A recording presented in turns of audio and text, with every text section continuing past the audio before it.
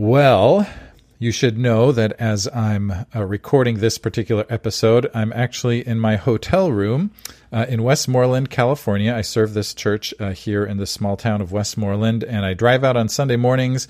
I'm here all day Sunday, do as much as I can with folks on Sunday, and then I'm here on Monday. We do a Bible study. I get ready for next Sunday. If I need to meet with anyone on Monday, I do, and then I drive home on Monday night, and then I work from home, a couple days later in the week. And usually I record my intro and my outro for this podcast here in my hotel room, and that's because I usually record the interviews earlier in the week or even weeks in advance. However, I have to admit to you, it's Sunday evening, and this is going out tomorrow. So I'm a little bit behind the eight ball, but I know what we're going to be talking about today, and I'm looking forward to talking about it with you. But anyway, I want to mention that I'm in my hotel room partly because I have been hearing kids out in the hallway, and if you hear any background noise, well, that's just what it is, and that's okay.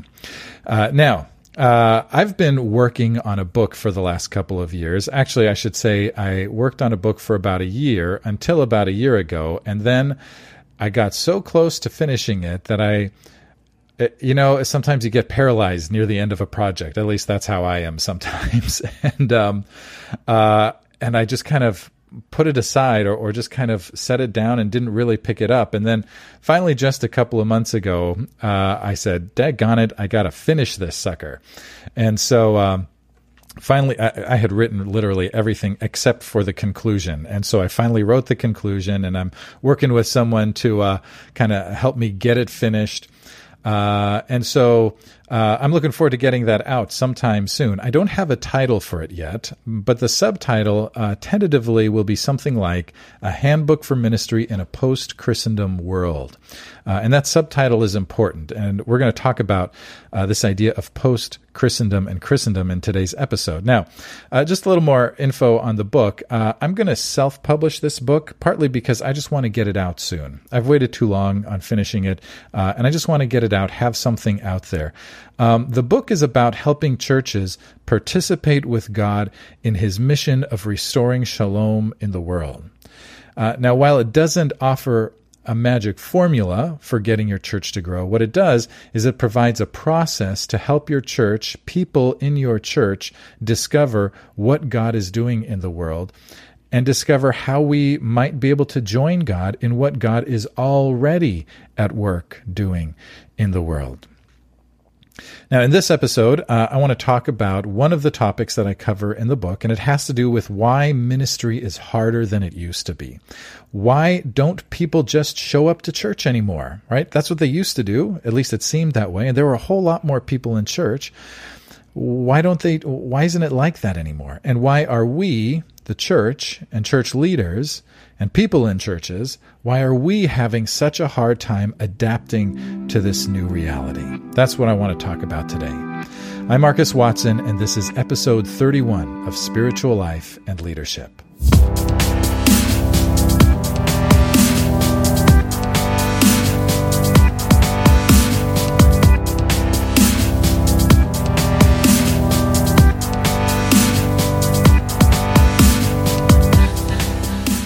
Okay, I gotta confess, this is actually take number 2 at recording this entire episode, mostly because I literally recorded about 25 minutes of this episode, and it was so loud in the hallway from all these kids running around, which I mentioned right a second ago. The intro is actually my original intro from before recording, the main content here.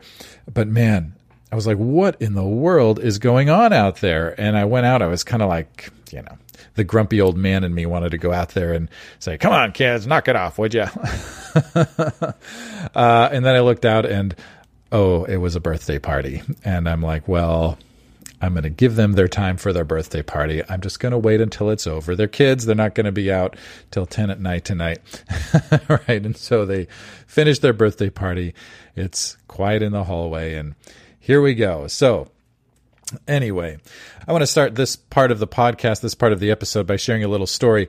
In my last congregation, I had been there for 8.5 years by the time I left. And during that last year, it was really hard for a number of reasons. But one of the reasons was because it felt like there was just a lot of decline. We had seen a lot of decline over the years, decline in attendance, decline in budget.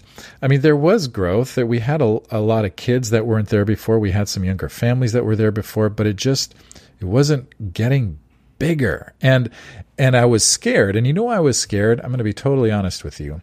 I was scared because I was concerned about myself. Partly about my reputation. Do I look like a successful or a failed pastor? Right? A declining congregation must mean that I'm failing as a pastor. The other concern I had for myself was my salary, right? We had to cut the budget every year, and I knew that it was only a matter of time. Eventually, there would be nothing else to cut. They were going to have to cut my salary, and I didn't want my salary cut. Right. And so I had this moment where I was walking around in the sanctuary of our church, and I would go for kind of walk around the sanctuary, a couple times a day, not because I'm so spiritual, but because I was trying to get my 10,000 steps for the day. And I would pray, I would talk to God while I was walking, and I'd pray for the different sections of the sanctuary, the different sections of pews and so forth. But this one day I was just kind of venting about my frustrations, and I said to God, kind of in this moment of frustration, how do I get more people to show up, and how do I get them to give more money? And literally in the next breath, I thought, oh, that's not how I want to think, right? That's not what I signed up for. I don't want to be just about getting people to show up and give money, right? I want people to experience healing and wholeness. I want to be a part of what God is really doing. And getting people to show up and getting people to give money and getting people to do church stuff, right? So that I look good, so that our church looks good, so that people can point at, Marcus or this church and say, wow, what a great pastor, what a great church. That's not really what I want. Now, the reality is ministry is definitely harder than it was before, right? There was a time when you could plant a new church and people would just start coming to that church, right? Especially if it was in a new area that was being built up with new homes, right? All the people who were moving in who were Methodist would go to the Methodist church. All the people who were moving in who were Lutheran would go to the Lutheran church. All the people who were moving in who were Presbyterian would go to the Presbyterian church. That's how churches got started. That's how ministries grew. And you were practically guaranteed to have a growing ministry if you started a church in a part of town that new homes were being built in, right? And all you had to do is provide, what the people were looking for. That's not how it is anymore, is it? Because we live in a post-Christendom world, right? We live in a world in which that is not the reality, right? A culture, a society where people go to church because that's the kind of thing that they do is part of a Christendom world. Okay, what does that mean? What do we mean by Christendom? Let me kind of explain what that is first. First of all, Christendom is not the same thing as Christianity. Right? Sometimes they get used interchangeably, but they are two very different things, right? Christianity is our relationship with God. It is the way that we live in the world to be a part of what God is doing in the world. It's a lifestyle of compassion and justice that reflects the life of Jesus, right? That's Christianity. Christendom is essentially that part of the world or that time in history where Christianity is in control of the culture. In the book Missional Church, which is edited by Daryl Guter, Daryl Guter defines Christendom as the centuries in which Western civilization considered itself formally and officially Christian, right? Formally and officially Christian. It is a culture where everyone is a Christian. In his book, Canoeing the Mountains, Todd Bolsinger, who I interviewed in episode 16, you can go check that out, He talks about a friend of his who said, when I began my ministry in a church in Alabama, I never worried about church growth or worship attendance or evangelism. Back then, if a man didn't come to church on Sunday, his boss asked him about it at work on Monday. Notice, it was a man back then, right? But can you imagine that? A world in which if you don't go to church, your boss asks you about it the next day. That is not the world that we live in anymore. But that's the world of Christendom. Alan Kreider, in his book, The Change of Conversion and the Origin of Christendom, he says, in Christendom, everyone is a Christian, right? Or at least everyone is considered to be a Christian. If you're not a Christian, that's an anomaly, right? If you're some other religion, or if you're an atheist or something like that, that's an anomaly in a Christendom society. Now, how did this happen? Right? How did Christendom become a reality? Because the fact is that in the first 300 years of Christianity, that was not the church's reality. That was not Christianity's reality. The church had very little power during the first 300 years of Christianity, right? The church was persecuted during those first 300 years. In the better years, they were at best ridiculed or marginalized. But the church had very little power in the first 300 years of Christianity. And then, in the year 312 AD, something happened that changed everything. The emperor Constantine converted to Christianity, right? And that was huge. What Constantine did was he legalized Christianity when he became a Christian, right? Giving Christianity, as Alan Kreider puts it, a position of privileged equality with other religions, right? A position of privileged equality, right?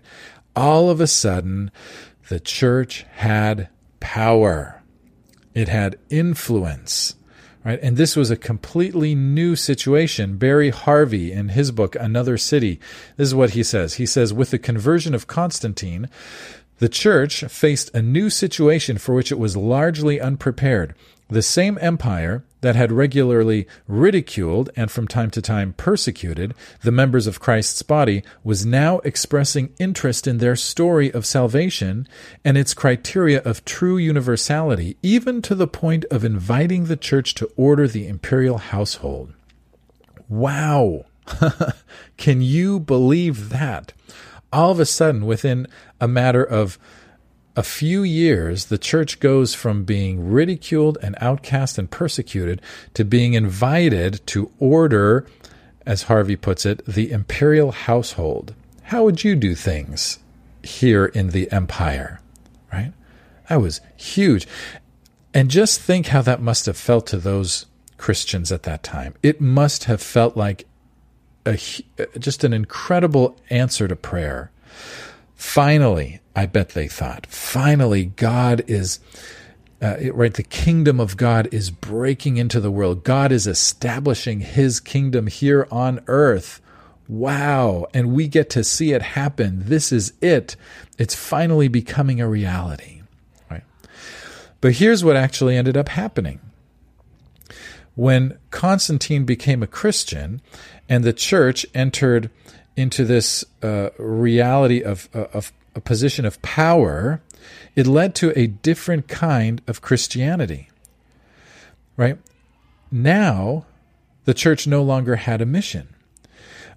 Prior to Constantine's conversion, the church absolutely had a mission, right? Their mission was to care for the poor, provide for those who were in need, right? Love those who are unloved, be the hands and feet of Jesus in the world, invite people into relationship with the God who created them, right? That was the mission of the church. But now the church no longer had a mission. Why? Because now everyone was or wanted to be a Christian, right? Because Christianity was now the emperor's religion. And if you want to be in the good graces of the emperor, you probably ought to convert to his religion, right? Harvey puts it this way. He says, the eventual result of this near fusion of church and empire was the loss of focus on the church's missionary identity, right? This position of power changed what it meant to be a Christian.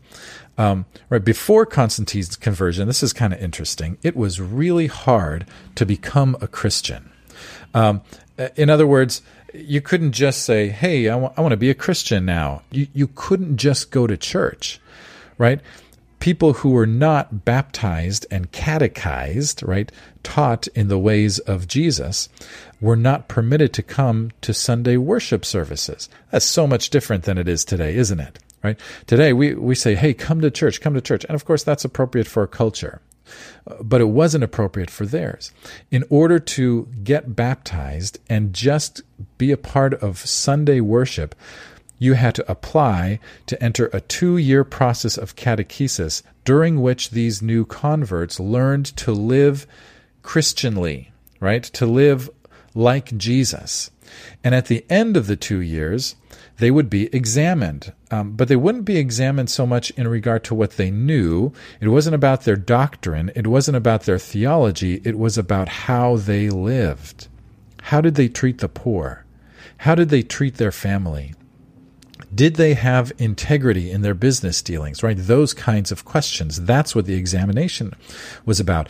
And if they could demonstrate that the way they lived their life was the way Jesus taught us to live our lives, only then would they be baptized and permitted to attend Sunday worship, right?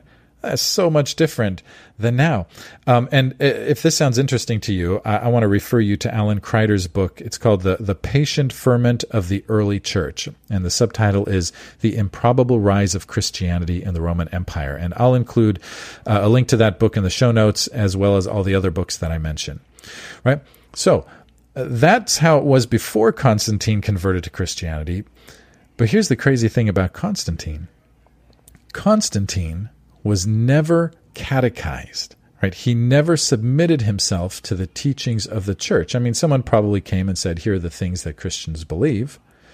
But he was never catechized. He was never examined. He was never tested as to how he lived his life. And it was only shortly before his death that he was finally baptized. And so what this did was it created a new kind of Christianity, right? A Christianity that did not require conversion, not true, deep, inner life conversion, and it didn't require commitment, right? It was a new kind of Christianity. You could just be a Christian in name only,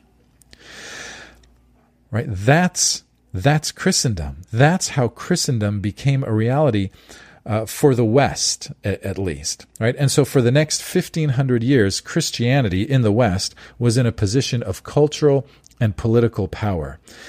And there was no need for mission, not within Christendom, right? Mission was something that happened only far, far away in places like Africa and Asia and South America, but you didn't need mission for Europe, right? Or North America eventually. Right? Because everybody's a Christian, right? In Christendom, everybody's a Christian.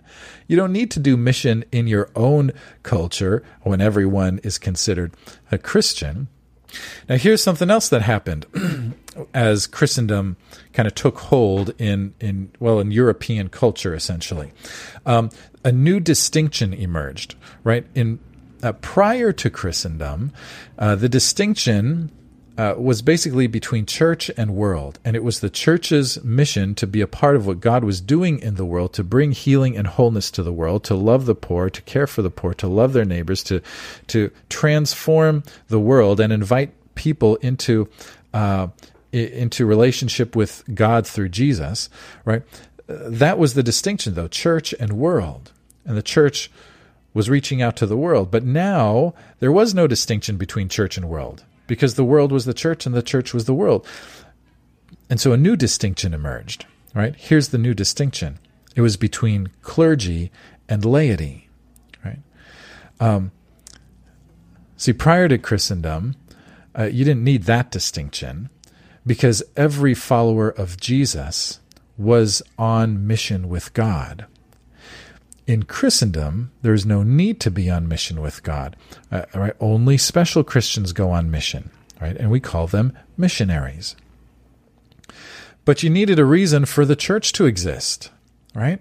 If the church's mission was unnecessary, the mission to bring the world into the kingdom of God, why would you need a church if that mission doesn't exist anymore, at least not here at home, right? So why does the local church exist in Christendom? The reason the church exists is to take care of all the ordinary Christians, right? To take care of all the ordinary Christians. And who's going to do that? The clergy, right? And so the clergy class developed. Their job was to provide for the spiritual needs of the ordinary Christians, right? You had ordinary Christians, the people, and you had special professional Christians, the clergy. The clergy's job was to provide spiritual goods and services for the ordinary Christians. What kinds of services? Well, sometimes it's been summed up in this way. Maybe you've heard this. Hatch, match, patch, and dispatch. Ever heard that? Right? Hatch. You baptize new babies. Match. You officiate people's weddings. Patch. You visit people in the hospital and pray for them when they're sick. And dispatch. You officiate at their funerals, right? Those are the spiritual goods and services that churches have offered for thousands of years. Now, this continued into the 20th century, and we started offering new spiritual goods and services as well. And that's how churches grew in the 20th century, was by providing excellent spiritual goods and services for all of the ordinary Christians that were out there. And the better your goods and services were, right? Services like good preaching, good music, good children and youth ministry, good marriage classes, good whatever, right? The better your goods and services, the more likely your church would grow. That's how things worked in a Christendom culture. But that doesn't seem to work anymore, right?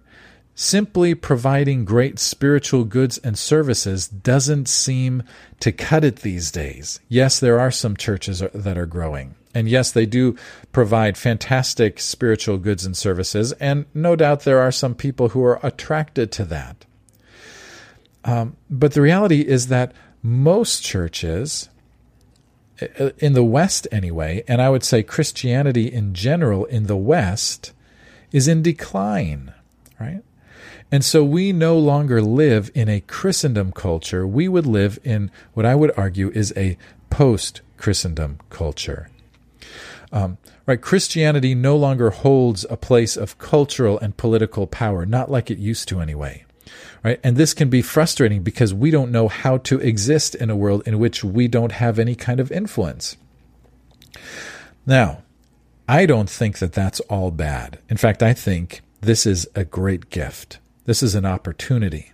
This is an opportunity for the church to return to its mission, right? To recover its purpose for existing in the world. And it's not to provide spiritual goods and services to ordinary Christian.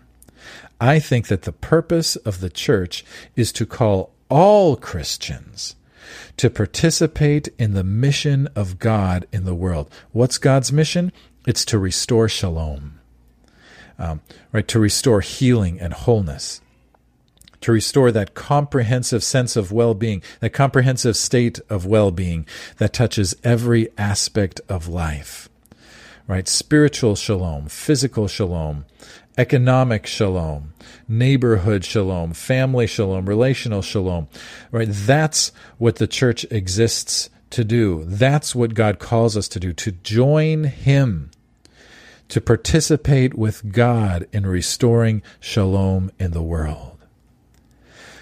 We lost that in Christendom. I think now is the time for us to recover that in this time of post-Christendom today. So what do we do? I think a couple of things that we need to do. First, we just need to acknowledge the reality of our post-Christendom existence, right? That things are not the way they used to be. And I think the second thing is that we need to be open to God's new ways, whatever those ways are. Here's the thing. I don't know what God's new ways are. Some of you probably do. I mean, I have a few ideas. But I think the reality is that God's new ways are going to be different in every local context and in every every new time, every new era, every new period. And we need to be open. The question is, how do we discover what God is doing and what God's new ways might be? And by the way, not saying that God changes, but the way God connects with people in the world and restores shalom in the world is new in every generation. How do we be open to what God is doing in the world in this generation? That's the challenge, right? And why do we need to do these two things? Because this is how we fulfill the mission of God. We acknowledge the reality of our post-Christendom world, and we open ourselves up to the new ways of God in the world, the new things that God wants to do in the world. This is how we participate with God in fulfilling God's mission in the world. Now, in the book, when that eventually comes out, I lay out a process for how the church can discover that. Not a strategy for how to make your church bigger and better, but a process for how to engage people in your church in becoming aware of what God is already doing out in the world. Maybe I'll talk about that in a future episode. Right. This is the calling. This is the challenge. And to be totally honest, I think we're in a really good place to really, truly be the people and the church that God has created and called us to be.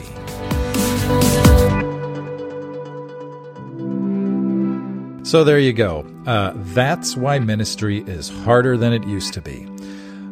Okay, well, maybe there's a lot more to it than just that, but the fact that we live in a post-Christendom world is definitely a significant part of the reason. Now, just as a reminder, there were 5 different books that I mentioned. And let me mention them here. There's Missional Church, which is edited by Daryl Guder, Canoeing the Mountains by Todd Bolsinger, The Change of Conversion and the Origin of Christendom by Alan Kreider, Another City by Barry A. Harvey, and then The Patient Ferment of the Early Church, also by Alan Kreider. And these are all excellent books. I highly recommend them if you want to learn more about Christendom and or post-Christendom. These are all great books. Well, if you'd like to connect with me, you can email me at marcus@marcuswatson.com. That's Marcus with a K, Marcus with a K. Or you can follow me on Twitter at Marcus Watson. Again, Marcus with a K, MarcusWatson. I'll be letting you all know as I get closer to the release of this book, hopefully not too long from now. And I hope that when it is released, that it will be a valuable tool for you as you participate with God in God's mission. And for those of you that are leaders, as you lead your people to participate in God's mission. Well, thank you, and I will see you next time here on Spiritual Life and Leadership.